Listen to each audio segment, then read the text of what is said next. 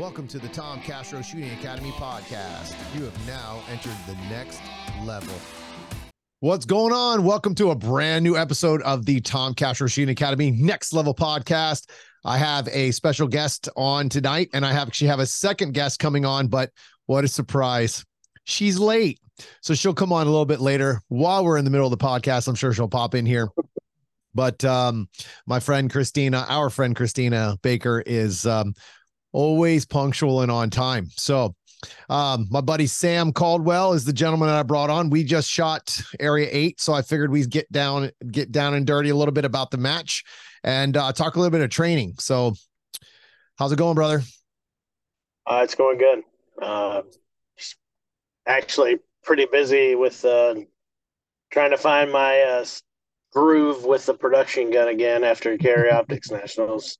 So yeah, it's crazy. One of the things that one of the biggest things that kind of shined through was that you lost some of your aggressiveness because of the iron sights. Yeah, and well, obviously we shot together. We talked about it. So that's what I did today. Was I'm a master member, if you didn't know, and Tom actually broke down my Area 8 video for me. So, which is a great service, well worth the money, because you're getting the coaching without having to spend $1,500 to go out and take a class or travel to a different match just to meet Tom. So you get interaction, and then you run into Tom, and you can, relive those stories of his coaching. But today it was awesome. I put in an actual practice today, which was really crazy for me since the new job happened. So I got about 200 rounds in, and all I worked on was literal grip and entries. So trying to maintain a level. That was one of my critiques, was I changed levels a lot, and I don't grip the gun evenly, but it's like sporadic grip, bad grip, good grip. So that's what I just worked on today. So one of the biggest problems I see, somebody turn the light out behind you. Go ahead. So while he's gone, he had obviously he has family at the house, and somebody turned the light out, so they don't know he's down there. But one of the biggest problems that Sam had at Area 8 was that his entries he's super aggressive. Like, he's really good at attacking. I never have to yell at him to go faster. I have to yell at him to control his speed or his aggression. So I was catching a lot of the things in the video, and he sent me all of his videos, obviously, because, well, for anybody who doesn't know what the master membership is it's my online course. And I have a monthly membership where I have a standard insider circle, which is your lower tier level. And then I have a master membership where basically what you do is you send in 6 to 8 videos a month. I go through all 8 of those or 6 of those videos. I find habits and inconsistencies, or let me rephrase that, something that's consistently a problem, and then I give you homework to fix that. So I don't just look at the video and go, hey man, you suck here, you suck here, you suck here. I try to find something that's actually valuable to where you can actually work on it and fix something. So for Sam, he had multiple things. Well, there's some things where you can double up on, and obviously fundamentals is something that I'm big on, which most people don't think that, because I talk so much about movement and aggression and all these things, but fundamentals is everything. So the fundamentals of a grip is something that while you're working on footwork should still be there. You shouldn't let those things go. When you're transitioning your gun, when you're moving your gun, when you're trying to shoot, all those things should be focused on the fundamentals. And then the shooting kind of takes care of itself if your fundamentals are strong.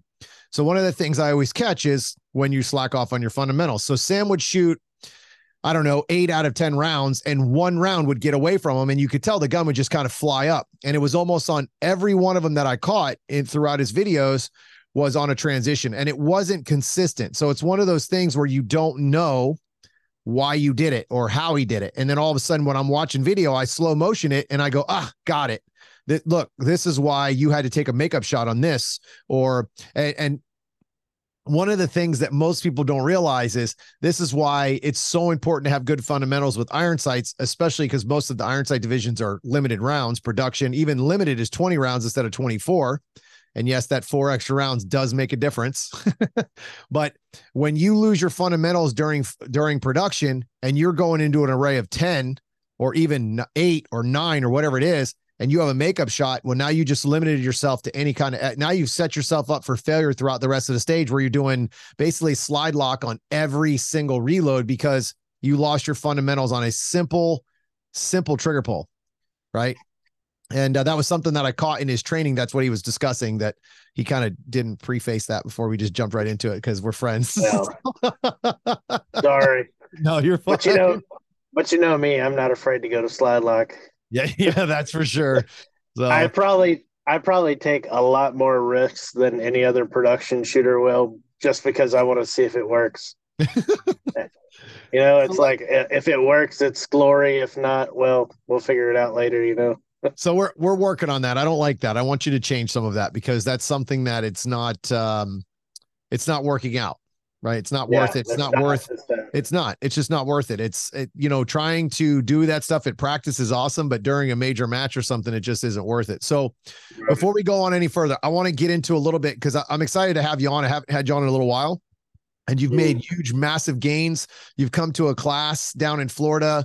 Obviously, we're really good friends, but I'm excited to have you on because I want to talk a little bit about your classification and like where you are as a shooter and where you started. Because when I first met you, it was production for life, right? Production. I was the same way, guys. So like, I always give Sam a hard time. Like I have all kinds of videos of Sam with me in the background going, grip your gun, dummy. And, all these crazy things like, so what, all right, hold on. Before I continue on, what do you have? He literally has a folder of me. We're really close friends. And he has a folder of me in the background of me always talking to him in the videos. Yeah. And he saved it. What do you call that folder? It's called Mean Coach. It's so funny. Like, I mean, there's one of them's me being PC and I'm not cussing and I'm going, hey, dummy, grip your doggone gun. Like I'm trying super hard. It's grip your freaking slide. grip your freaking gun. It's pretty bad that he has enough of them that he has a whole folder, a Google Drive folder of just me giving him shit about how to shoot better after he shoots. It's pretty awesome. But so I've been able to see your progression for actually quite a long time now. For almost 4 years, we've been friends. Well, hell, almost 5 years. So we did the JJ Rakaza class together. I mean, we've been doing this for a long time together. And then you moved. Yeah. So now you went to North Carolina. So how has your progression gotten since the day we started? And then I'd really interested in how it went this year since we trained this year. Like how much of a breakthrough do you feel like you had after the class that you took with me down in Florida? Honestly, after taking the class, like it was drastic changes, meaning that like I thought about like even now, like I'm thinking before I have to step into a box or like anything like that, get the gun up. It doesn't do you any good if you're inbounds and you don't have your gun up, right? So like that, and especially from this like area 8, even in your class too. I was watching some of the videos from when we were doing the stage run when I was shooting carry optics. You kept saying you're not making the reload a priority, and then this past weekend you kept reiterating that, meaning that like when I shoot and when I know I fire my last round, I'm not breaking my grip to get to my magazine fast enough. It's not the priority, right? And you kept saying you got to have bullets in your gun. You got to have bullets in your gun to shoot targets. And so that's a lot of what I practiced on today. I just got my review last night, so like it was good to actually get out and live fire some of that stuff. But the biggest addition since the class for me is a dry fire play. Like I move some stuff around. I currently live with my mom and dad. We're building a house, but like I I didn't have a dedicated space for myself to dry fire, and then like so now I have that. So that's been the biggest change, and it's definitely helped in a lot of matches, because I get to go out, practice what I've been dry firing from my last match through my videos and what you have taught us and me specifically, and then go out and try to take them into those matches. Because one thing that I have learned from you is like every match is just a small breakdown of arrays that you're going to see again somewhere, meaning that like it doesn't matter the array presentation, the entry, the way you shoot it, and everything else is pretty much the same thing. The biggest thing that I've learned this year after taking the class and then like shooting area 6 and area 8 is leaving on steel is a gamble, right? And so like that's kind of changed how I attack arrays and do stuff. And then um minimizing transitions. I know I know basically all of the system. Just trying to get my body and hands to work together with my feet to accomplish that is the hard part for me. All right. Because I want to be aggressive. I mean, that comes with time though. So like what I try to explain to people, and it's very, very difficult. And I think this is probably the hidden gem in most grandmasters, is that we are willing to suck for a long time. Like we're willing to give up months of our abilities to get to that next level.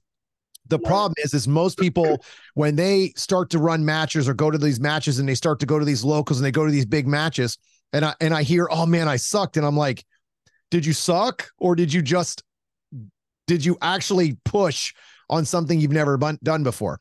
Like most people aren't willing to give up those local matches, those local wins to get better in the long run. I run into this in my class schedule all the time. I have people all the time go, oh man, but this match is going on during that. And do you want to win next year's match, or do you want to place in 15th again this year? And again, I hate it when I say that because it feels like I'm a salesman, and you know me, I'm like anti-salesman about what I do. And I'm just like, dude, like I know where they're at. I used to do the same thing. I used to sacrifice all kinds of training to go to the local matches or training or this, and I would be like, oh man, I got to go to that. I got to go to that match. I got to go to that match. That's a local match here in Florida. I got to go to that level 2. And I was like, but I wasn't getting any better. So then I realized like, well, maybe if I skip that level 2 and I actually spent some time practicing, maybe I would win level 2 matches. And it started happening. And then the local matches stopped becoming practice and they started becoming, I was winning those matches while I was practicing because everything just started to fall in place. But I had to get my ass kicked for a while. Right. Like I had to get my ass kicked. I was going to these matches and I was just like, man, why am I losing to this guy? Like, I think I'm better than him. And then I was like, oh, because I'm not sacrificing anything during these local matches to get better. I just want to win all the time. So once I realized that perfection is something that you're always striving for, but isn't really the goal, and the process is, that's when all my shooting changed. It's just, and that's where like most people struggle with. They want to win every single, and so do I. I want to win every single time. But the crazy part is the better you get and the more you practice, you'll start winning when you suck because nobody else is getting better, right? No one else is getting better, but you are while you're practicing. So it just totally changes the way your mindset changes as you start to realize like, oh my God, I'm practicing and I'm winning. Like, this is really weird. Like, this doesn't make sense. I'm not even like shooting a good stage plan here because I'm doing stupid shit just to get better at stuff. And it ends up just happening. It's kind of a crazy thing. It's a crazy feeling. One of the main things I'm glad I worked out for Area 8, right, was how many of those stages, well, obviously not for you because you shot PCC, but how many of those stages had right to left reloads, right? A lot. Out of the 13, well, 12 technically, but I would say there was, man, 8 or 9 to have a good stage, to have the best stage plans too. Like, honestly, like if I was shooting production or carry optics, I probably still would have reloaded right to left on a lot of those stages. Yeah. So there was And quite a like, few spots there where that was the best place to take a reload for sure.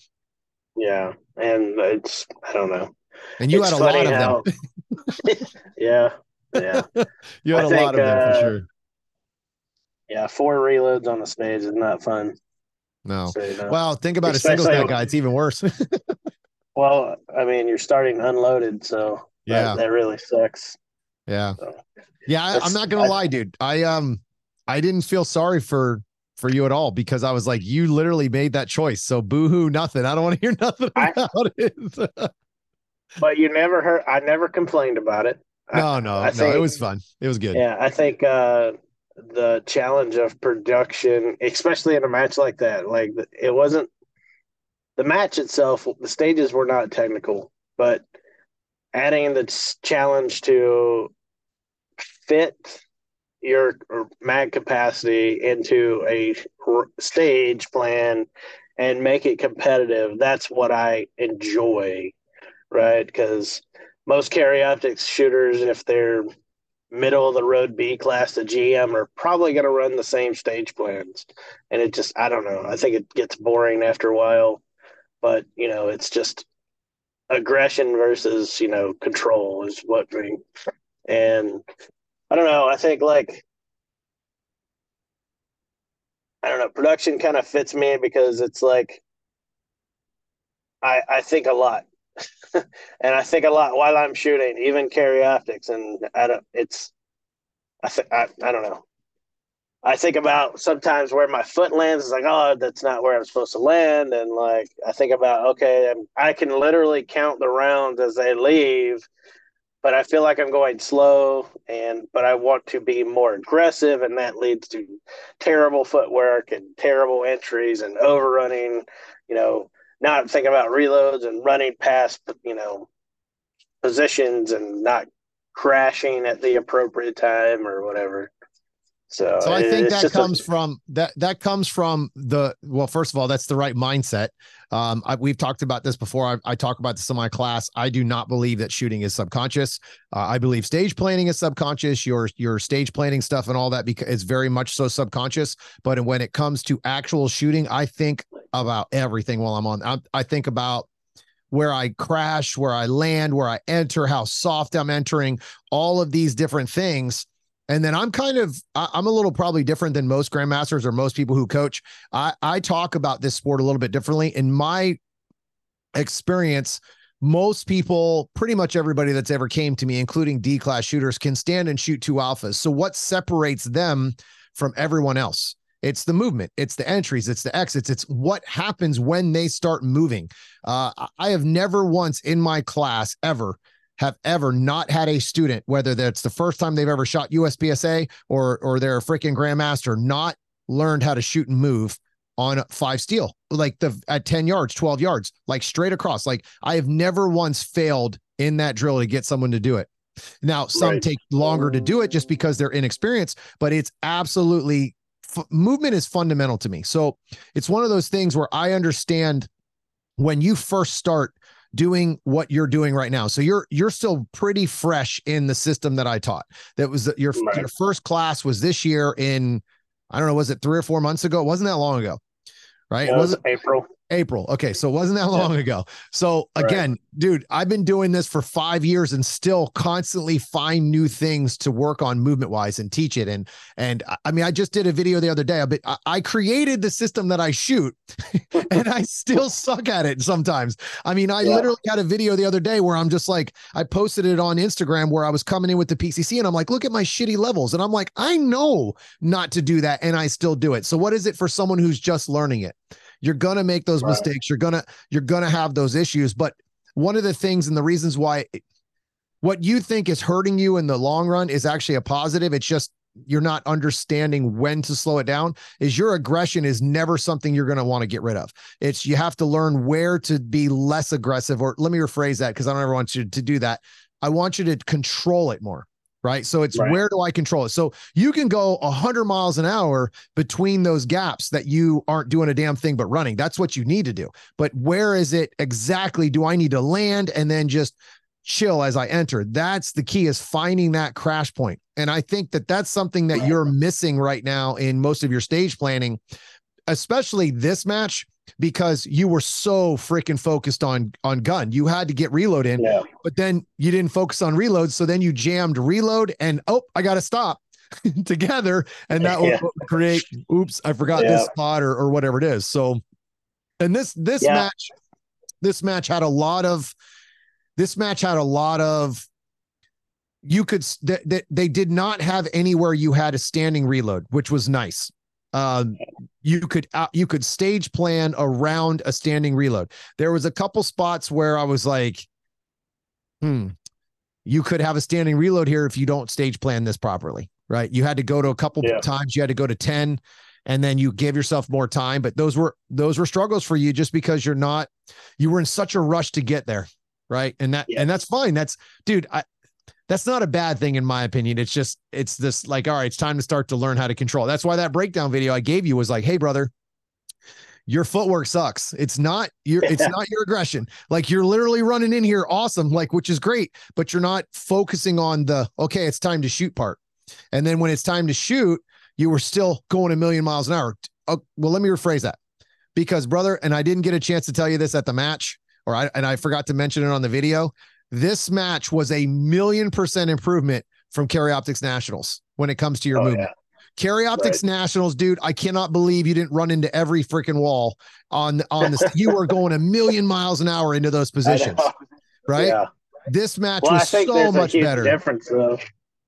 Yeah. There's a huge difference in that. And I think we've talked about how, dropping like 57 pounds will improve your movement a little bit. You don't have to slow down a wrecking ball. So getting 57 pounds going isn't as bad as an extra 57 as it is to stop it. No. I mean, I have big, strong legs. I can get that wrecking ball moving pretty quick. But it's kind of hard to stop it. Dude, and I'll never forget. There's quite a few times where I'm like, this dude's standing on his tippy toes. Like he's literally broke himself into his tippy toe spot. And I was like, oh, Lord. And you had one of those at this match. And it was kind of funny because it wasn't that far away, but you're like, I'm going to get over there as fast and hard as I can. It was like, it's time to shoot. So yeah, man, I'm glad you sent those because I was, there was so much improvement in there. The problem is sometimes when I do these breakdown videos, I'm not in there to tell you how great you are. Right. Like, so no, I know not you personally, but there's sometimes I do these videos and I'm going, I don't think I said anything awesome that they did. I try to, because a lot of these guys, like I have a student in there, Tim, and he's been with me for, I think 5 or 6 months or whatever it is. I just mentioned to him in his last video, I said, bro, your videos are getting harder and harder to coach. Like they're harder and harder. I haven't posted in the Insider Circle yet, but I'm like, they're getting harder and harder to find things. And that's what I want. Like, that's literally my job. Like my job is to basically work myself out of a job, I guess. Like, it's like, if the better I do telling you what to do and the better you do is the less time you're going to spend with me, which in the long run doesn't make much sense as a business owner, but that just means I'm doing my job, I guess. So I was wait, maybe I shouldn't do so good. But once you find new things, I mean, look at how you were talking with we essentially had the Area 8 Super Squad. Let's be honest, right? We did. It was pretty awesome.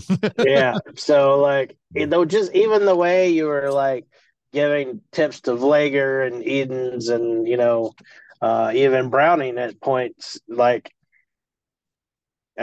guys were coming to you because you're a coach and you're subconsciously watching them, because I know you're subconsciously watching me because we always shoot after me.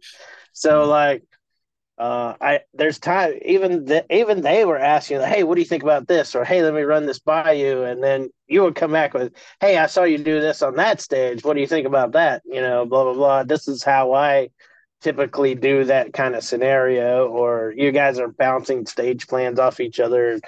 And honestly, it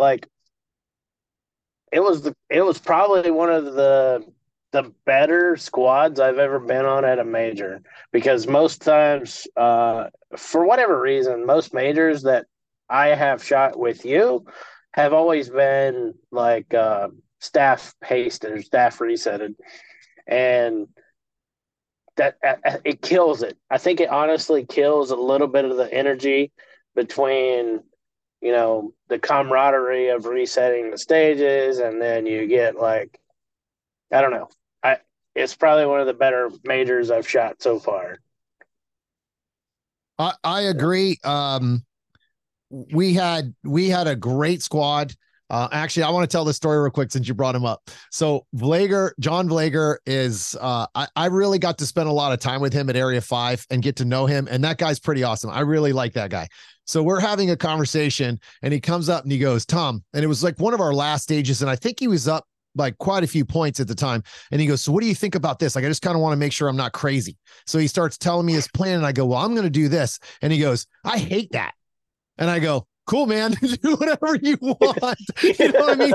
So it's like, but the way John talks is a lot like the way I talk, right? Like he just kind of just puts it out there, bro. And then I'm just like, I'm not offended. Cool, go get it, bro. Like, you know what I mean? Like you're the whole point, the fact that he asked me was pretty awesome. Like I that was pretty cool. Like, cause he didn't have to ask me. He didn't have to think that I'm a good shooter or respect what I do or any of that stuff. So it was pretty awesome to kind of shoot with him. This is the second match I've got a chance to shoot with him.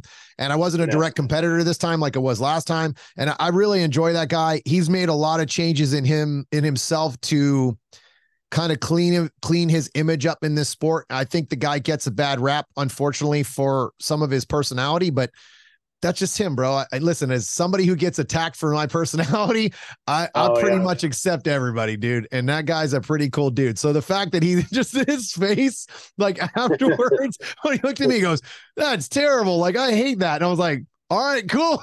Like, I was like, cool. But I was also shooting a rifle versus they're shooting a pistol. Yeah. And on that specific stage, I had this, like, if I did what they did, I had this weird, like, I took a chance to shoot a wall with the rifle. So I just opened myself up a little bit more to where I didn't have to worry about hitting the wall. Unfortunately, when you're shooting a rifle, sometimes you can't really see as well with the pistol. Like I can't see the walls. Like I'm seeing a barrel and everything's like directly in my face. So I'm obviously I'm target focused, but I can't really see like if I edge hit a wall or something, it's harder to tell when you have the rifle. So it's just one of those things where you're not getting a beautiful sight picture like you are with the pistol. It's just the height over bore between pistol and rifle that the difference is, right? Well, so again, I mean, these targets weren't close, so it wasn't like I was worried about a no shoot or anything. It just happened to be like, if I stood where they were going to shoot it, I would have to do a hard lean or make it a harder lean because it was a rifle and it was in my right shoulder and I had to lean left versus if I go forward and I move in on some targets, boom, boom, there it is. It's wide open. Both sides of the target are exposed because I walked myself into that position. And then I had to shift to the right and shoot it. So I don't know how close my time was. I will say that like from when I was watching these guys shoot, because we had pretty much every open guy on our squad that the Grandmaster wise, super squad guys, they don't care sometimes about Charlies. That's kind of weird. Yeah, I was watching some of them shoot and I'm like, goodness gracious, like, holy shit, they didn't give a crap about that Charlie. They just literally blew through that target like nothing. And I think you tend to pick and choose those. Like nobody ever says, hey, I'm just going to shoot a Charlie. But if they get one and they save a full second, again, you're down only a point versus, down 3 points or 2 points. Like I'd be on every single shot. So it definitely makes a difference what you shoot.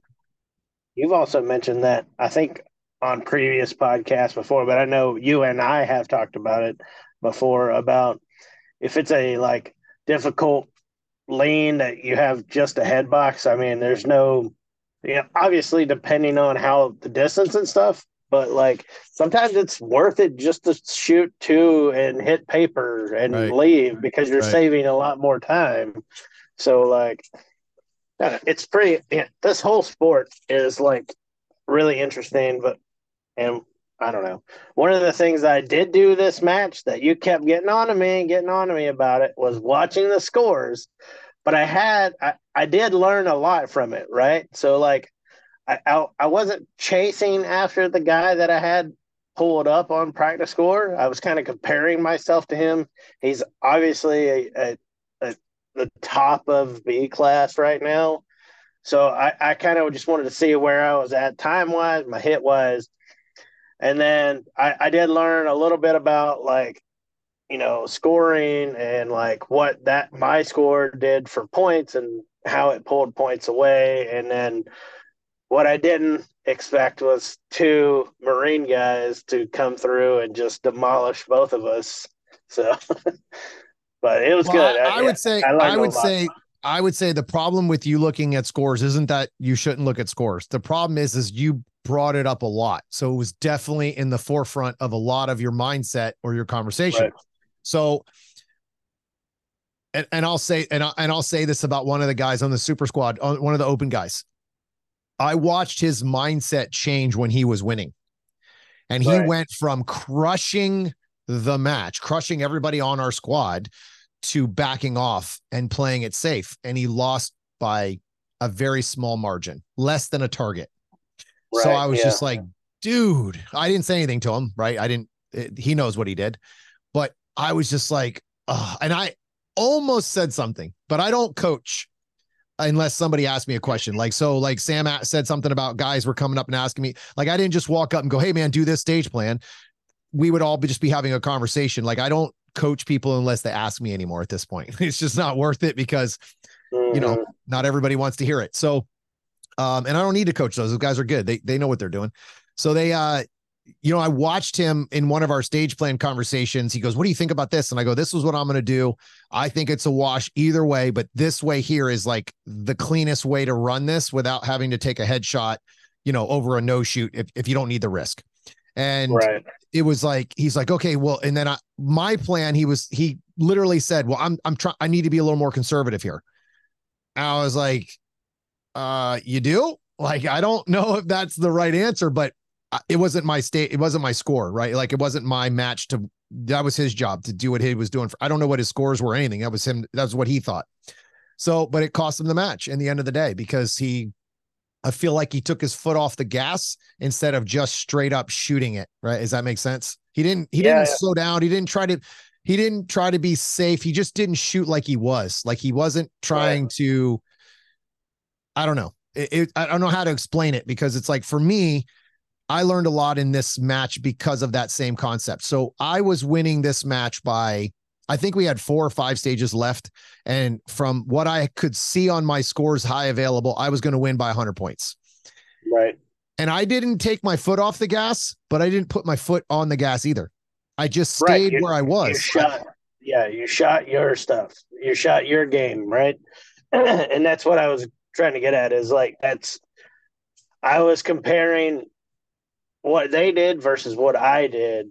I didn't try to change anything. I kept telling myself, shoot your game, shoot what you can do, and let's see what you can do versus what they can do, and not try to go faster or shoot more points or any of that stuff. Just shoot what I can shoot my sights, and go from there. And that's what I was trying to balance. Let me ask you, with that mindset,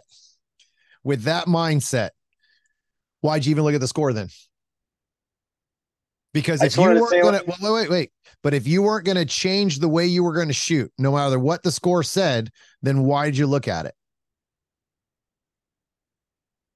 Because I had dinner with that guy and I wanted to beat him. And that's fine. And listen, so why not? So if you knew that and you had dinner with him and all this other stuff, why is it that if you didn't pay attention to the score to where you would have to make changes or whatever in your shooting, why even look at it? It's just an added pressure on you to now do something that you weren't going to change anyway, you said. That's what I mean. Like, okay, so I'll tell you how I do the scores. I look at these scores after every single run now. I didn't used to do that. I couldn't handle it. I would change the way I shot like oh my God, it was terrible, dude. If I was like, oh, I didn't win that stage overall, or, oh man, I got 10th. Oh, I got to pick it up.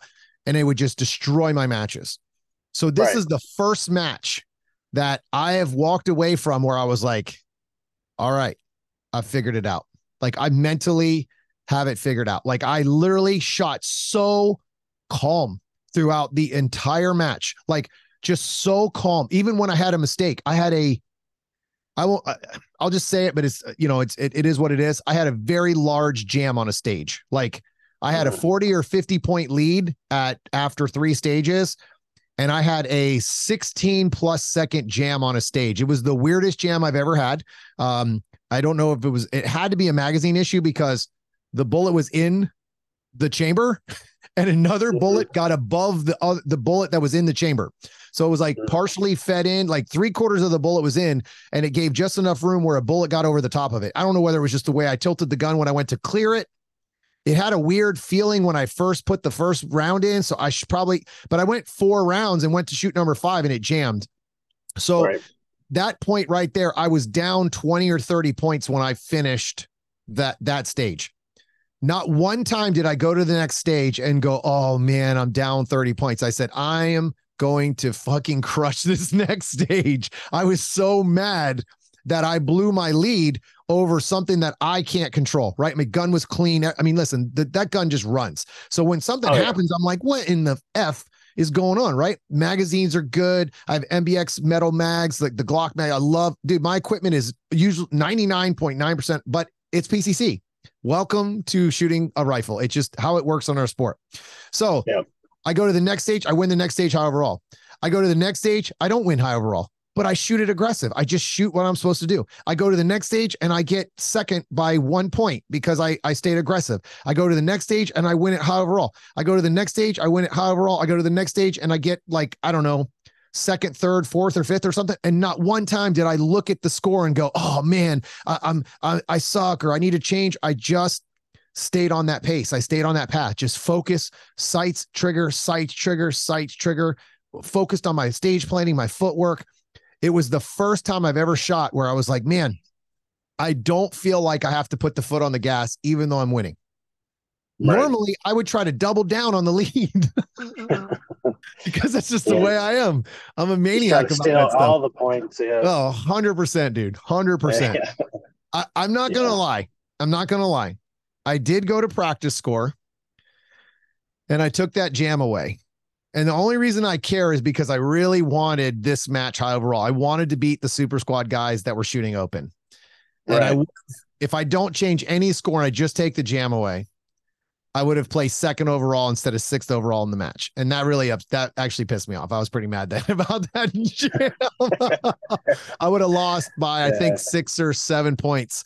But 6 or 7 points would have, I would have been second because of that. I would have needed another target or an alpha, but I ended up having a mic that I disagreed with, but it was what it was. So, I can only go so much argument on that stuff. Didn't Kim June win overall, high overall? Yeah. Kim June. So, yeah, I would like to see, I've never seen this guy shoot. I would actually like to see some of his videos. So he's pretty fast. June, post your videos. Come on, man. Yeah. I know you got an Instagram. Yeah, he's pretty fast. So one of the I know at Dragons Cup he shot, and him and Aaron were going at it pretty good for Dragons Cup. So it was a close battle for those two guys, and I think Aaron pulled it out. But I gotta say, man, this is nothing against Kim or June or anybody, but our squad was terrible. You guys, they all shot like shit. Like I think Vlager was the only one who really shot good at the entire match. Like, and this is not to take away from June at all. Man. Like, man, I was looking at these guys. I'm like, what the hell is wrong with you guys today? Yeah, like I know there was a couple of them that had like a 50-50 run. I'm like, what? That is terrible. FTSAs, like what? Great. Like what the shit? You did good. 50%, but you're 2 seconds faster than everybody. I looked at Tilly, Chris Tilly, and Aaron. He was on our squad. I looked at Chris Tilly and I said, and I don't know, I think he had a mic or something. I don't know what. Well, he was falling off it was the beam stage. He was falling off. I don't know. I'm pretty sure it was that. And I go, man, you suck. And I was like, you suck. Like, I thought you were good at this. And he starts laughing. He goes, yeah. He goes, man, that hurts. And I looked at Aaron and I go, man, he's like, I said, dude, Aaron just beat your ass on this. And Aaron, he goes, I suck. He's kicking my ass.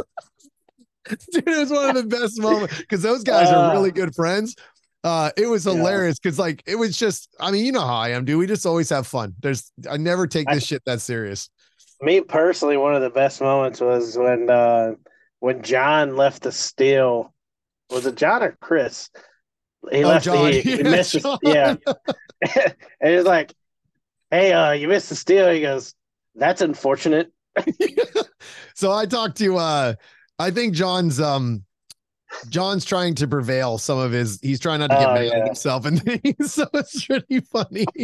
I'm like, dude, I was like, that was pretty impressive. unfortunate. I would be upset. I'm sure he was very upset inside, Yeah. So we talked about Yeah. that a little bit also. He's like, dude, he goes, I was so frustrated.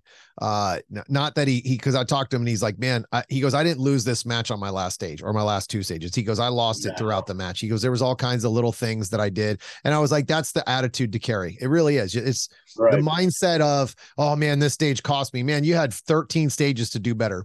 Right. One alpha, little things. It's usually the little things that beat you up throughout a match. I mean, everybody thinks the mic beats you, but it's usually not. There's way more to it. You ask any of the best shooters in the world, and they'll all tell you that it's accumulation of lost points. It's never one stage. I mean, sometimes it is, like if you have a mic on a 60-point stage and you just lost 30 or points or whatever it is, or you get murdered in time or whatever it is on those things, it does that's the glaring fact. But a lot of times you can come back from that depending on, how everybody else is shooting. Sometimes you just get in there with a guy who's just absolutely on fire and you're in big trouble. Like that dude's not going to make a mistake, I might have shot against a guy named Nils who has done that to me a couple times this year. But you know what's funny is I've seen him shoot and he doesn't. If he makes a mistake, you're not going to know it.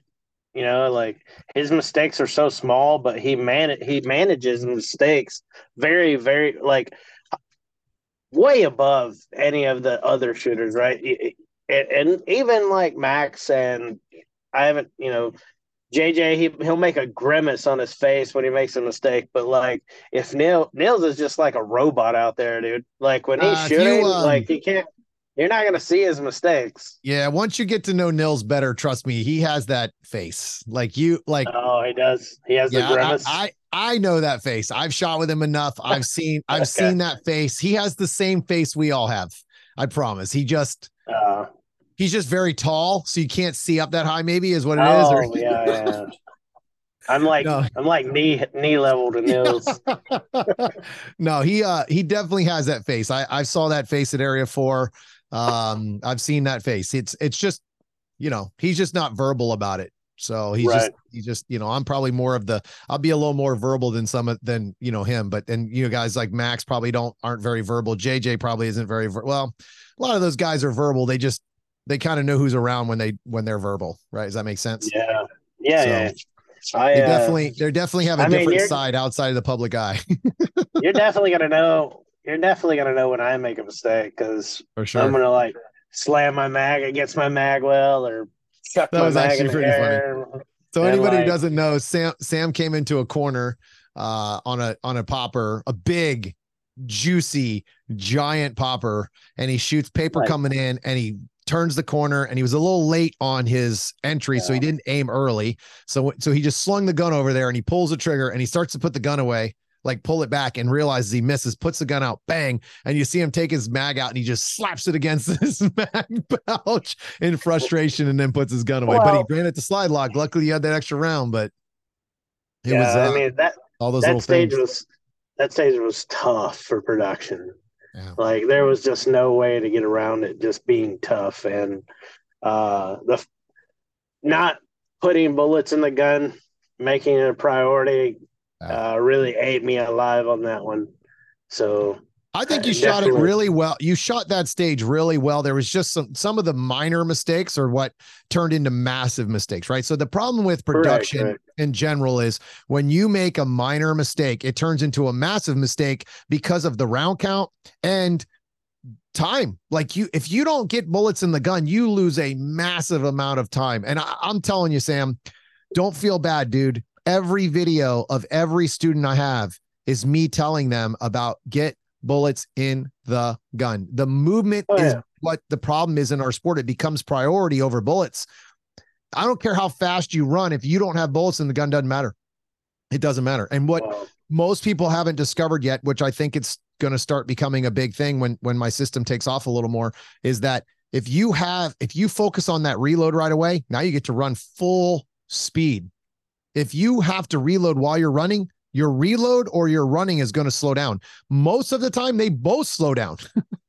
So now you're slow reload and a slow run, and you're losing out on your time. So, or losing a lot of points. And that's changed in a lot of my classes. I've really focused on explaining or teaching people that time is points. Most people look at time as like, oh, I just lost some time. It's the one thing in our scoring that doesn't show up on paper. You can look at your time and go, oh man, cool. I was 14 seconds. The other guy was 13 seconds. But if you go and look at your videos, you can be like, well, I should have been 12 seconds because of this position, this position, this position, this position. All of a sudden you're like, whoa, I just lost all these points because I didn't think about a movement or efficiency in time. Because time is points. It's part of our scoring. And it just kind of gets blown over a lot, unfortunately, in our sport, because it's not a number that you can see a point system with. Like oh shit, I shot a delta, I only got 1 point there. Like, that because you can look at it on practice score. But when you're not looking at transition time lost, exits lost, entries, not shooting as you enter, all those things are all time lost and points lost. And you don't see that on that piece of paper, period. So even when you go to practice score app and change your shit around, it still doesn't like sink in like, oh, that's where I lost my time. Cause you're looking at, how's that guy getting me by 3 seconds? That's the first thing people say to me. How are you beating me by 3 to 5 seconds? I go, because transitions, I grip my gun really hard. I react to the trigger really fast. I exit as soon as I see as my second shot goes off. I reload faster. It's like, oh, well, I do all that. No, you don't. You're like, no, you don't. Like, you think you're doing it, but you're not as detailed as I am about it. Right. That's the difference. Right. Interesting. So, I want to get back to about your dry fire, because this is something that I think is very important to get into. So, number one thing about your dry fire, dude, and I think this is something that is probably lost on you a little bit and you're not really thinking about it. One of the reasons why you've gotten so much better at the shooting part, okay, is because what does dry fire make you do? Makes you go back to your fundamentals. Yes. And it used to be that every video, every stage, I was yelling at you about your damn grip. Not one time did I watch you shoot this weekend and yell at you about your grip, because I didn't see it. So it only snuck in here and there, versus before I'd be like, grab, you're good. Like, the whole stage is just sloppy fundamentals. So I think that's something that, from your dry fire sessions, I want you to start thinking of that. Now it's a fundamental thing. It's no longer just getting reps. Like, oh, this is all fun. I'm literally locking my fundamentals in. That's where all my fundamentals came in when I first started. Was I dry fired the shit out of everything, like PCC, I rarely dry fire anymore because I'm on the range so much. But when I go to my range sessions, I still focus on fundamentals. Like, I don't change it up. Christina's coming in. I don't change my practice. Hey, Christina, hold on. I don't change my fundamentals or my practice just because I'm at the range. I focus on those fundamentals, but I just have bullets in my gun. So I think that's been a big change in your shooting for sure. 100%. I think I said this before, but I use my locals to I try to video every run, but I use that video. Say I'll shoot on a Saturday. On Sunday, I'll break down my week of dry fire. Like, I'll try to set up certain entries and certain target arrays and like some exits on what in the dry fire. So it's like, it's disciplined dry fire. I'm not just going through pulling draws, hitting reloads. I mean, that, to me, pulling draws and hitting reloads is the fundamental part of the gun work. But actual disciplined dry fire for effect is what I'm going after with that dry fire program. And, it's really hard to be critical of yourself in video. It's really hard. Right. But luckily, I have a friend who's also a coach who I am happy to pay him money to break down my videos, because it makes my life a lot easier, because I'm not guessing at the wrong thing and telling myself I'm doing the wrong thing, which Most of the time I am, right? All of the things that I did in Area 8, I've seen it before in my own videos because I've known you for so long. I could pick out through your system what I'm doing wrong. But I don't, other than doing it in repetition, I don't know how to untrain that. And a lot of it has to come to do with, military backgrounds and breaking a crap ton of bad habits that we had to fix when we first started together. I think you just nailed it, man. What you just said about the actual scheduled, not just scheduled, but you have a plan now. When we first met, you didn't have a plan. You never, like, when you would just go, okay, I'm dry firing. Cool. Like, you dry fire your draw, dry fire trigger prep, you dry fire this, but it was never really a setup of, how do I put this into use in the stages or where I'm actually shooting? Cool. I can do 1,000 draws all day long, but how do I use that in a stage? How do I put myself in my mindset in a 25-yard draw or a 15-yard draw or a 10-yard draw, and then go, okay, now I have to, not only do I need to draw fast, but I got to exit out of this draw. I have to understand, right, like, what is my mindset of draw quick and then settle, boom, and leave, versus just draw and shoot around into the paper and go, yep, it was there, when you weren't even close to hitting the damn target. Right. So I think that's the big mindset change for you that I've seen so far, especially since the class, is like, yeah, you have a direction now instead of just, cool, I'm dry firing, Tom, I got the gun in my hand, or it's like, yeah, look at me. Yeah. Yeah. 100%. So, but what was I going to say? All right, let's go on. I'll think about it later. I'll bring Christina, and I'm sure we'll talk about dry fire because she's been doing some of it, hopefully, too. Hi, Christina. How are you? Hi, good. How are you doing? Good. You look nice. Welcome to the podcast again. Thanks for having me. Better late than never, I always say. So if any of you guys watch this podcast, she's definitely the best looking one on it. So make sure you guys, if you don't watch it, come on here and definitely check out Christina, because she looks so pretty today. She looks like a lady. Woo! Wow. Hi, lady. Great segue. I forgot. This is the B class PCC Area 8 High Lady Champion. Woo woo. Finally. Yes. So again, I've been preaching about this girl all year, about how she has made podium on every single match, and this is the first one she broke through and won B class. Not just podium this time, but actually won the match, baby. Let's go. I did win New Hampshire State also. Second match. Sorry. Yeah, I forgot about that. That's okay. But this one was a big deal. I had Area 8 had been my very worst match of the year, 2 years in a row. It's my first major shooting PCC, and I was completely unprepared. It was Keanu was the match director, and there were tons of left leans, which I had practiced zero of, and it was a disaster. I was shooting I was not shooting a Da Vinci, and I was shooting flathead bullets and had a million malfunctions. It was bad. I even ate it, or I didn't eat it. There was a low port, and instead of squatting, I just went down, like, just on my knees and scraped them up. There's still Area 8 dirt in my knees, like today. I'm talking, I have it from 2 years ago. Like, I'm literally scarred from Area 8.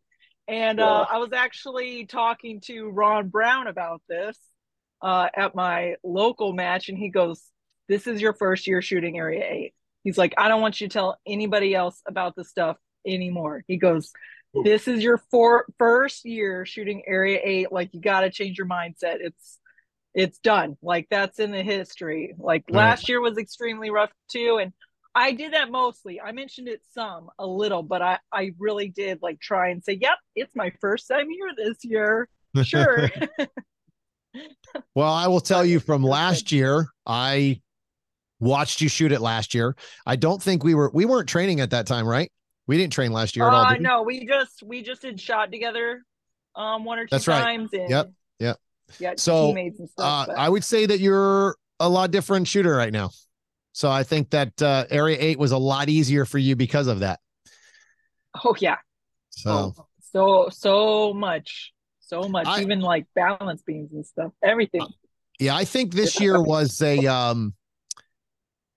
I can't remember. I know a lot of people complained last year about area 8 and the hardcover that they put up. And I do know there was an excessive amount of hardcover last year compared to this year, but I felt like these stages were really, really good compared to last year as well. Like, I don't feel like they had a drop off at all just because they took some of the I feel like this year was more of a straight up shooting match.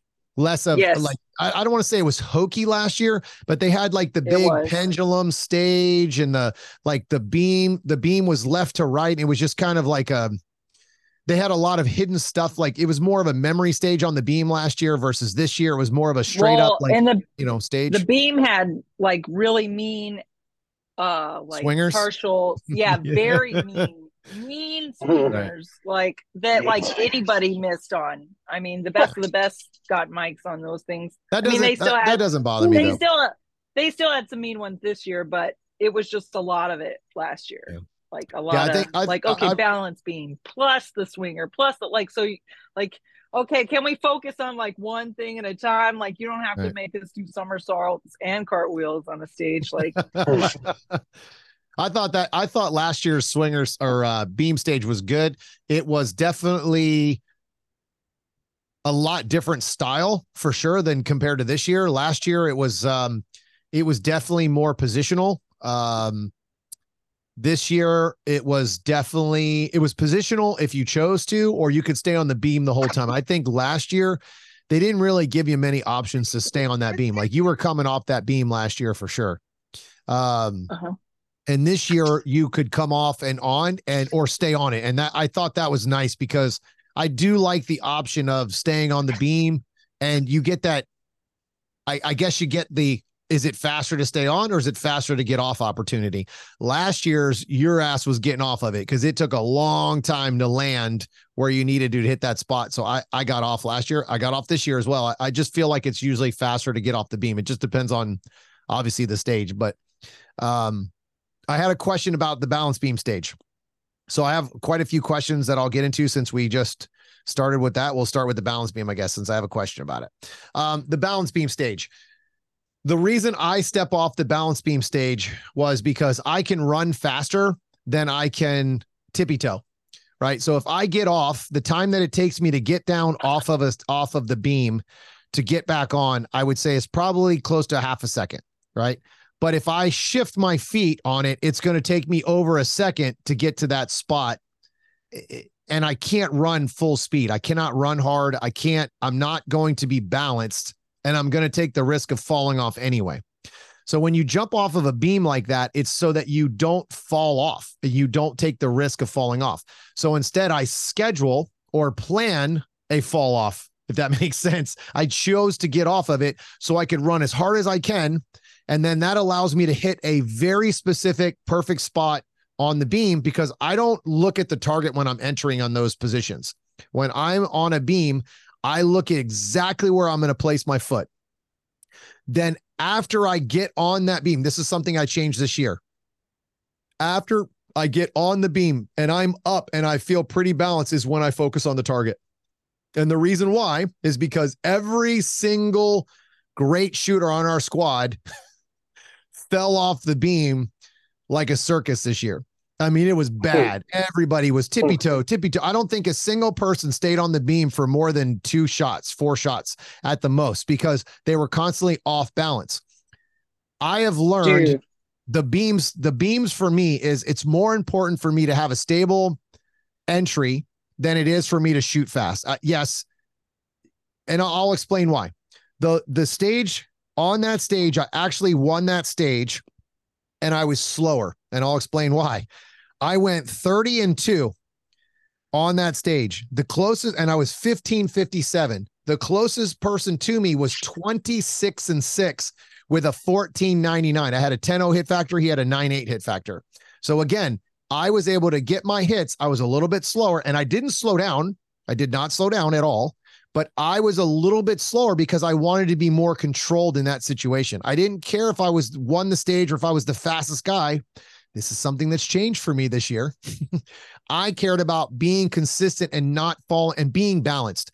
And I think I was one of the middle shooters. So I'd already seen like 4 or 5 people fall off the damn thing. So right away, I was focused on my balance. I have learned that my balance is actually where most of my inaccuracies are coming from. So 30-2, because amazing, I was balanced on that beam. That's why I got off that beam. And I feel like 99% of the time, it's better to get off the beam and then get back on. Most people who try to run or walk on a beam, they're going to be slower because you're eventually going to catch the edge of that beam and fall. You can't focus on shooting and aiming when your feet are, really skinny. Your body's not balanced like that. Some people are pretty good at it, but you end up slowing down most of the time. That was my rant about the beam. I hope that answered your question. Well, it was critical. And then it's super important when you're getting on and off or just the beam. A crucial piece of that is looking down at the spot. That's where, if you watch my video, that was the whole start. I'm looking at the beam. Yep. I'm not looking at the target. I'm looking where I'm going to step. And I did that in every part and it worked out, except I left too early and I got a mic. But watching the homies on our squad, because here's the thing about this stage that was really cool is it was a hoser stage. All these targets were super close. So it really tempted you to just run down the beam or just say, okay, I'm just going to go as fast as I freaking can with the moving and the shooting and all of it. And it's like, there's this little obstacle here that's going to slow you down. And it was like, it was Leaguer and Edens that freaking, oh my gosh, they went insane on that stage. It was very entertaining. It was very fun. I hope they post those. I really hope they post them. That was crazy. I wish I videoed them. I'm like, oh my gosh. I'm like, you're going insane on this stage. It was very, very, very entertaining. And I don't think that they feel the same, but it was for us. So please share it because we had a good laugh. That's for sure. Dude, and every single person did it. Like every single person. I think John Browning was the only one of all the other guys that actually had a good run. Like balance wise, but that's because he was hurt. It slowed him down a little bit. He had to stay under control. Oh man, he took a nasty fall. If anybody doesn't know, he took a nasty fall on a stage where and this range had nothing but rocks, and man, he got it like. He basically got a boulder in his knee. It was bad. Like he was bleeding all over the place. It was gushing pretty much the entire day. But it was bad. Like it was really bad. Stage. It was like a third or fourth stage. Yeah. On a retreat too. On that barrel stage. Yeah. It was all a big retreat on that stage too. So probably fourth stage. Yeah. I think it was. It was 1, 2, 3. Yeah. I think it was 1, 2, 3. Yes. It was our third stage. Our third stage for sure. It was 5, 6, 7. So I think it was 8. Stage 8. So, but yeah. So I mean, what did you guys think overall of Area 8? Because you guys have, you've shot Area 6, Sam. Christina, you shot Area 6. What other area matches have you shot this year, Christina? Actually, I did not shoot Area 6 because it was on Mother's Day weekend. Oh, that's right. That's right. With my mother, like a good child. Yep. But that was like anti-woman, that Area 6 match. No, just kidding. I shot it. In case you guys didn't know, we just joined a feminist, just joined our group. I mean, come on, you guys are away from your families how much? And it's like, oh, I know, let's have a match on Mother's Day weekend when it's a male-dominated sport. It's like, who's getting divorced this weekend? Like, it's like, like asking for it. like that was crazy. Holy shit, that's hilarious. But anyways, I shot Area 1 and Area 8 this year. That's it. That's right. Okay, so it was Area 1. I'm sorry. So Sam and I shot Area 6 and we shot Area 1 together. Okay. So how do you compare this? I mean, obviously there were different styles of matches. Area 8 was definitely Area 6 was a staff reset. Area 1 was not. So how do you feel the difference in this match now that you both shot two different styles of matches actually? Sam, go ahead. I think staff reset's overrated. Just let me save the money on the match fee and I'll go pace. It's fine. Um, I think I don't know. I feel more energized, but I also feel tired from having to go out there and walk around and pace and all that stuff. But like it, when it's something about like I think it's speaking on the feminist terms and the communist terms that my other counterpart speaks. When you work hard together, you build morale. Like I think the Germans said it best. Like labor makes you free. So Yeah, my Nice. I had a I think most people know how I feel about staff reset. I think you are going to run out most people that can afford this sport by doing it. Everything's already doubled in our sport quite a bit. Match fees are going up. Travel has gone up. Everything's gone up. And then you start hammering us down with match fees just so that people don't have to work. It's unfortunate, but I don't know if there's a proper answer other than at least we didn't have to buy a jersey for this match in our match fee. No comment. Come on, you should comment, man. No comment, dude. No comment. We got already enough heard trouble. it. Yeah, we already heard get it. you. That's true. I already talked about it. Jersey. I already talked about it. I already talked about it a long time ago. So, all right, Christina, what'd you think? No collars. Yeah. What'd you think, Christina? Well, Area 1, we had the 2-day option, which I always like. I always like having a 2-day option to shoot the match. I'm there to like do the thing. So, and I'm going to be there the whole weekend either way, but it was nice to shoot on a Sunday. Gave me like an extra day of get together. Like, yeah. It certainly wasn't. It certainly wasn't prepping for the match. That's my Friday night would have definitely looked a lot different if I was shooting PM on Saturday. I can tell you that. All I can tell you guys, if you B class shooters are in big trouble if I can get this girl to be more dedicated to the day before the match. You guys will be in some serious trouble. You mean like 2 days? How about before? 2 days before? How about 3 days before? How about a week before? And you get some freaking rest. Watch out at nationals. Well, we'll see. Until you prove it to me, I don't believe it. I took the week off work, and I'm going to be hanging out with you in the beginning. Yeah, so we'll see. We'll see. I'm excited. I hope so. I promise you, I'm going to be yelling at you if you're not taking it serious, because you take the shooting serious, but you don't take the prep serious. So, well, yeah, I think this happens a lot. I think this isn't just on you, Christina. This is a topic that I've been kind of wanting to get into. I see this a lot.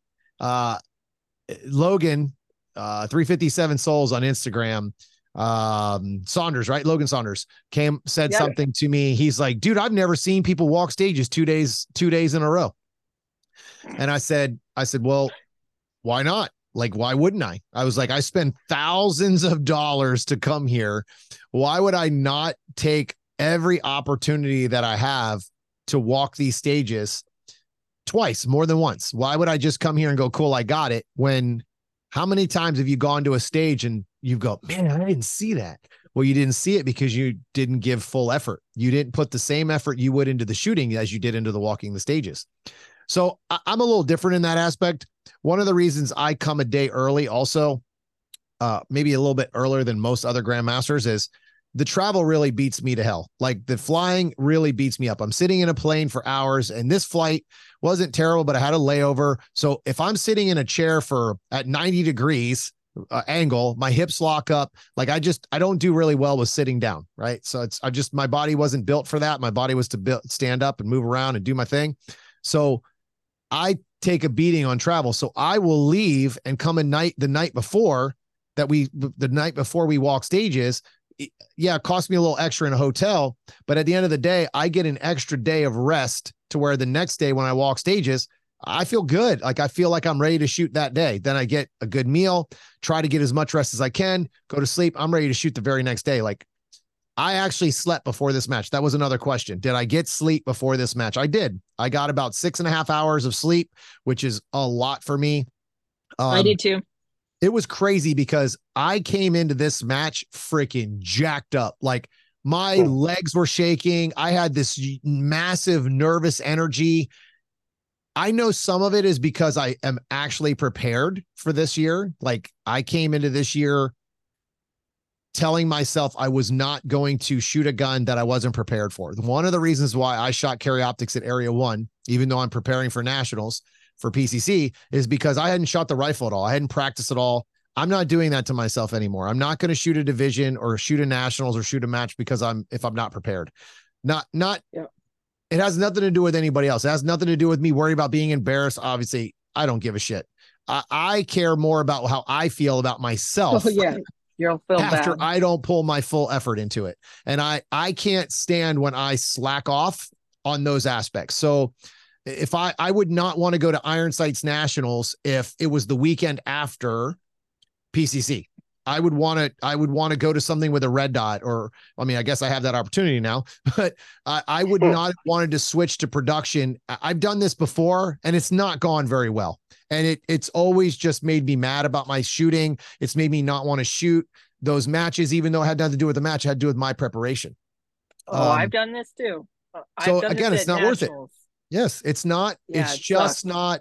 It's not worth the amount of money that I spend to go in there and be unprepared. So this year I came into Area 8 with full week's worth of practice, maybe week and a half's worth of practice. I shot 3 or 4 days, which doesn't sound like a lot, but the way I practice, that's a lot. And I came in there and I was ready. I mean, I was really ready. So I literally had to run. Like, I think I was 3 shooters away. I had to run away from the stage and to run up this hill and run back. And yeah, I felt like, man, I'm feeling tired now. It took that nervous energy away. So when I got up to the stage and it was my turn, I was really focused. Like, I was really focused. I don't think I've ever been that focused on my first stage ever before, but I don't think I've ever been that jacked up before stage either. I was like, it was crazy. I was ready. I was ready to run out of the range. I was just so jacked up. So Homie, you handed me your phone and I was like, oh shit. Yeah. Like you were really? like a little bit. Oh, was it that bad? Was shaking. Oh, yes. shit. Yes, it was. I'm telling you, I was ready.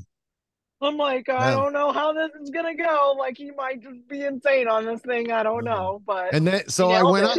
I was so calm, and I actually won that. I just looked at that yesterday. I won that stage high overall for the entire match. I beat everybody, all open guys, everybody. I was like, holy crap! Like, I'll never forget when I'm shooting that stage. I shot the left side, and I remember just reacting to my dot on all the steals, like bing, bing, bing, bing, paper, pop, pop, pop, pop, because it was 3 shots for a paper. And I run to the right, and I'm like, oh, the swinger's not moving. I got over there so fast that the swinger hadn't even started yet. And then as soon as I got into position to shoot, the swinger opened up and was just like, I was like, holy shit, like this is crazy. I'm not waiting on this thing. And I just shot the rest of the stage, and I was like, did I forget something? That was way too easy. Like, that seems so calm. It was so calm, and it just carried on through the whole match. I just think that my mental game has really changed this year because I've focused on it for almost 2 years now. I've focused on mental for 2 years. I haven't been thinking about my shooting at all. I've been focused 1,000,000% on my mental game right now.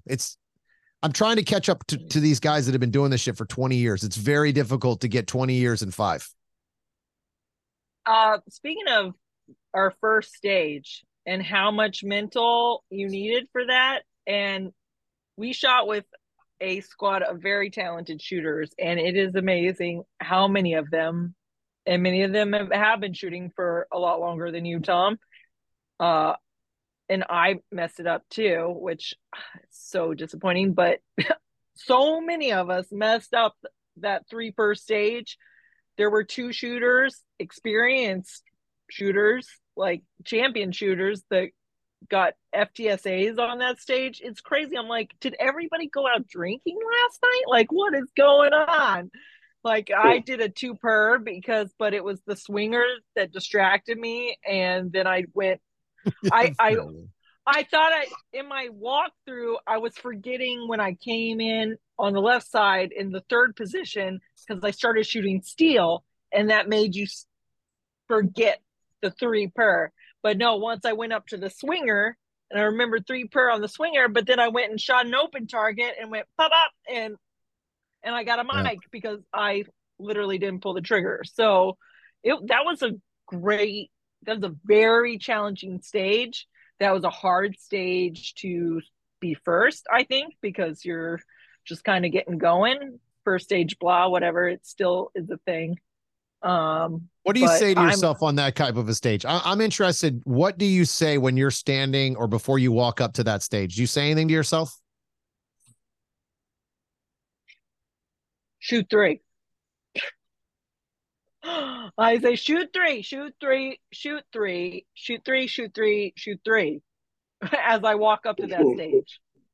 But I probably should be visualizing shooting 3. So why don't you say it, make it simple. Right now, shoot 3 is too much words. I know people are going to think I'm crazy. 3. Simplify it. Your brain can think 3 all day long versus shoot 3 versus 3. Yeah, I definitely didn't do that. So the first thing I did when I walked up there, I didn't think about 3 at all at first. Like obviously that whole stage was 3. That's all I think about is 3. The first thing I thought of is you hit this damn load. You hit this reload. You hit this unloaded start. You hit this unloaded start. You hit this unloaded start. You hit this unloaded start. And I said to myself, load first, movement second. And as soon as I soon as I felt the magazine go in, I was like, okay, 3. I literally said 3 every single time to every single target. 3. And then I got to steel and I went 1, sights, trigger, run, 3. I literally told myself on every freaking target, 3. And I just followed rules 1 and 2, sights, trigger. If I pulled the trigger and I had my sights, I was like, I don't even give a shit. Like you're really thinking that all the time. Listen, I think when I'm shooting, the problem is everybody just goes into overdrive and just goes, okay, cool. I'm going to just follow this stage plan. But what if I drew my gun and I landed on a no shoot? Am I going to pull the trigger? Everybody does that because I'll give you a good example. When I used to shoot production, I used to shoot subconsciously because that's what I was taught. Everybody told me subconsciously shoot, subconscious. You can only think of one thing at a time. So just shoot subconsciously. Here's the problem. Every time I would move, I would reload, even if I didn't need to. So now I'm subconsciously shooting crappy because I'm throwing things in there just because I'm trained to move and reload when I don't need to. Make sense? That's when I learned, oh, wait a minute. This sport is not subconscious. The stage planning subconscious. I don't think, oh man, I got to run over here. I just know that part because it's in the back of my mind. And it's something that I've practiced during the breakdown, right? During my breakdown is where I get all the details that everybody thinks should be subconscious. Listen, I even focus on when I run into a position, I focus on what my body's doing. Like I'm like, all right, stay down, boom. And the sights are something I just respond to. Does that make sense? I don't think about my sights. I just respond to my sights. Why? Because I'm looking where I'm shooting anyway. So the sights are going to land wherever I look because I practiced doing that. Does that make sense? Like everybody makes this difficult. This sport's very, very simple. Very simple. We have all these terms and all these crazy things that we bring into our head to change to that. It's like, man, this sport is so simple. It's when you add a timer that everybody screws it up, right? But if I was to tell you to stand and shoot targets, do you think about shooting and transitioning and doing all those things? So why don't you think when you're moving and doing it during a stage? Wouldn't you do it during practice? Or do you just blindly shoot things? That makes sense? Maybe I'm blindly shooting things. Okay, so I mean, listen, this is a huge breakthrough then. This could be a huge breakthrough for you before nationals. You're coming to see me. Well, you and Craig are coming to train in the next couple of days. Should be a giant breakthrough for you. You should be shooting this. Well, you know what I'm thinking with your mind on shooting. Well, you know what I'm thinking. I'm not thinking sights trigger. I'm thinking gun in. But so here's the thing. That I can't think something everything. but that is something that you should not be thinking of, because it should become second nature. That's one of those subconscious things that you should be doing, like gripping the gun and all these type of things, but you haven't made it subconscious yet. Does that make sense? That just takes time. But that's what separates you from B class to GM right now. I'm not kidding. Like, I'm not kidding. It's the smallest things that what separates grandmasters from most other shooters is we don't think about fundamentals. Accuracy. Well, no, we don't think about fundamentals like everybody else does. Most of our fundamentals go into overdrive. We don't really have to go, squeeze with your left hand, squeeze. We just do it. Right. We just do it.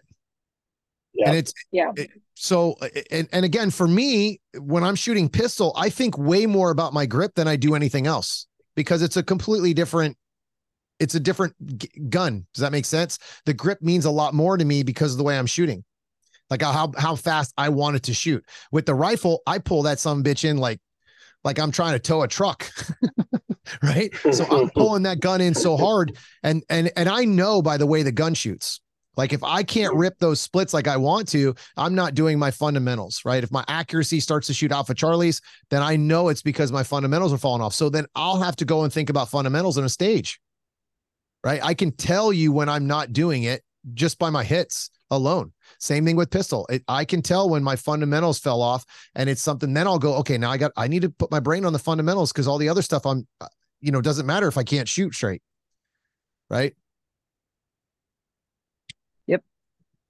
So that hopefully that's a big breakthrough for you this weekend. Maybe we'll be putting that in there for you a little bit, so you can start paying attention to that while we're at practice this weekend. So, or next week, Monday and Tuesday before Nats, because that's something that it's not very difficult. It's not very difficult to change that at all. It's just, where do I shift my mind? Like, where do I shift my mind? But that second, it's not completely second nature to hold the gun in too. So. Well, I can tell you it better be, because if you went, especially for this next match, they're going to challenge you probably with some distance, because everybody has a red dot. So you better we got to get it locked in before you leave. So, okay. Are you dry firing at all right now? Yes. Okay, good. Yep. Every day. So it might not be a bad idea to stop transitioning your gun, stop worrying about transitions, and just focus on pulling the gun in, like draw and hold it. Draw and hold it, or just hold the gun and just focus on. Oh, yeah. I used to do that. I saw Lanny Oakley. She said that she would just stand and hold the rifle in for a minute at a time, 1 to 2 minutes at a time. I used to do that, and then I stopped. I don't know if I just forgot or whatever, or took time off or something. But maybe I'll do that, just to be like, okay, just feel that pressure, and you just sit there and hold it. Just do that every day. It's going to it'll make a big difference and become second nature, because once that gun's in your hand, you just do it. You just follow through with it. It's no different than a pistol. Like, all right, I'm going to squeeze the shit out with my left hand and my right hand. I'm going to do this. I'm a trigger prep. Like, for me, I don't even think twice about trigger prep. I don't think twice about squeezing the gun, right? Because I'll go to the safe table before the stage starts, and then I go, okay, cool. Like, how much did you go to the safe table this weekend for area 8? None. I never went once. I know. I didn't even see him. You know how I know you didn't go to the safe table? Because you weren't with me when I was over there. Right. Do you know that stage, that big, long U-shaped stage that was 100 yards away, that had not a single safe table? Did you see me disappear? You were gone. Yes, you did. Yep. Yeah. I walked away. Why? Because we had a weird start position, and I hadn't practiced that. So I went over to the sight-in bay, and I didn't shoot a single bullet. But I started working on, where am I going to put this thing? And then, because I went to safe tables on all the other stages, I think there was only one stage that I didn't go to the safe table on. I'm trying to think, what stage was that? I think I went to the safe table on every single stage. I really do. I think I went out of my way to go to the safe table. Too. What's that? I mean, I usually do a little bit, but I never went. I don't know if I ever went once, which is and I'm shooting weird. a rifle. So what's the fundamentals for a rifle? I don't have to squeeze it hard. I don't have to like worry about my fundamental grip. Yes, you do. I have a specific type of fundamental that I use with that gun. I push my shoulder in, I pull the gun back. I mean, listen, I went to the safe table when we had that hard lean, that hard fallout thing that I was going to do where I stepped my foot up. I went to the safe table and practiced that shit. Like people are like, what's this guy doing? Like I was in the safe table area, obviously, but I'm over there lifting my foot up, just trying to work on my balance. See, so I don't tip left when I do it. I want to make sure I'm shooting the gun when I lift my foot up. So I'm perfectly balanced. Cause if I wait, I'm going to fall out of bounds and get shitty hits. So then it wouldn't be worth it anyway. I wish I was taking notes. I wish I was taking notes right now. I guess I'll be able to watch this. Because that one was pretty ugly, by the way. That was an interesting one-legged yoga thing that you did. But you did good hits on that. It was just the exit that cost you a ton of time. That's the thing. Is it could have been worse. Yes. Well, of course, people DQ'd on that stage from that shit.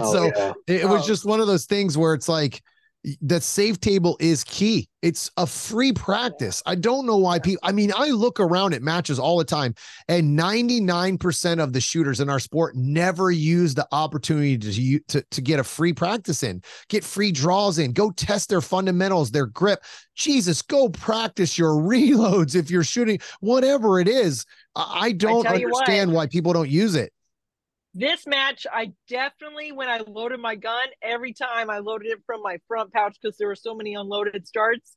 Every time I loaded my gun at the make ready, I loaded from the front, and then I put my spare mag in the front when I was done because I was like, I'm going to practice this every time I step up to the plate because there was so many of them. Yes. I mean, that's the thing is those little things, they should be practiced before you get there. But then what you're doing when you go to the match is you're just reconfirming the fundamentals of what you're doing. That way you don't even have to think twice. You just know, grab it, because you already went to the dry fire and did 50 rounds or practice rounds of it or whatever it is. It's one of the biggest losses I see in our sport is in opportunities to practice or to get better or to really make sure you're going to crush that stage. You can literally go to the dry fire table and run the entire stage.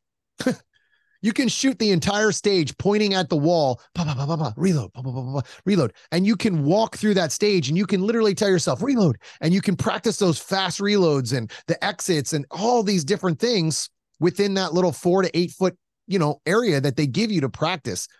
I don't know why people don't do it. It is a huge thing in my game, and I use it on every single stage.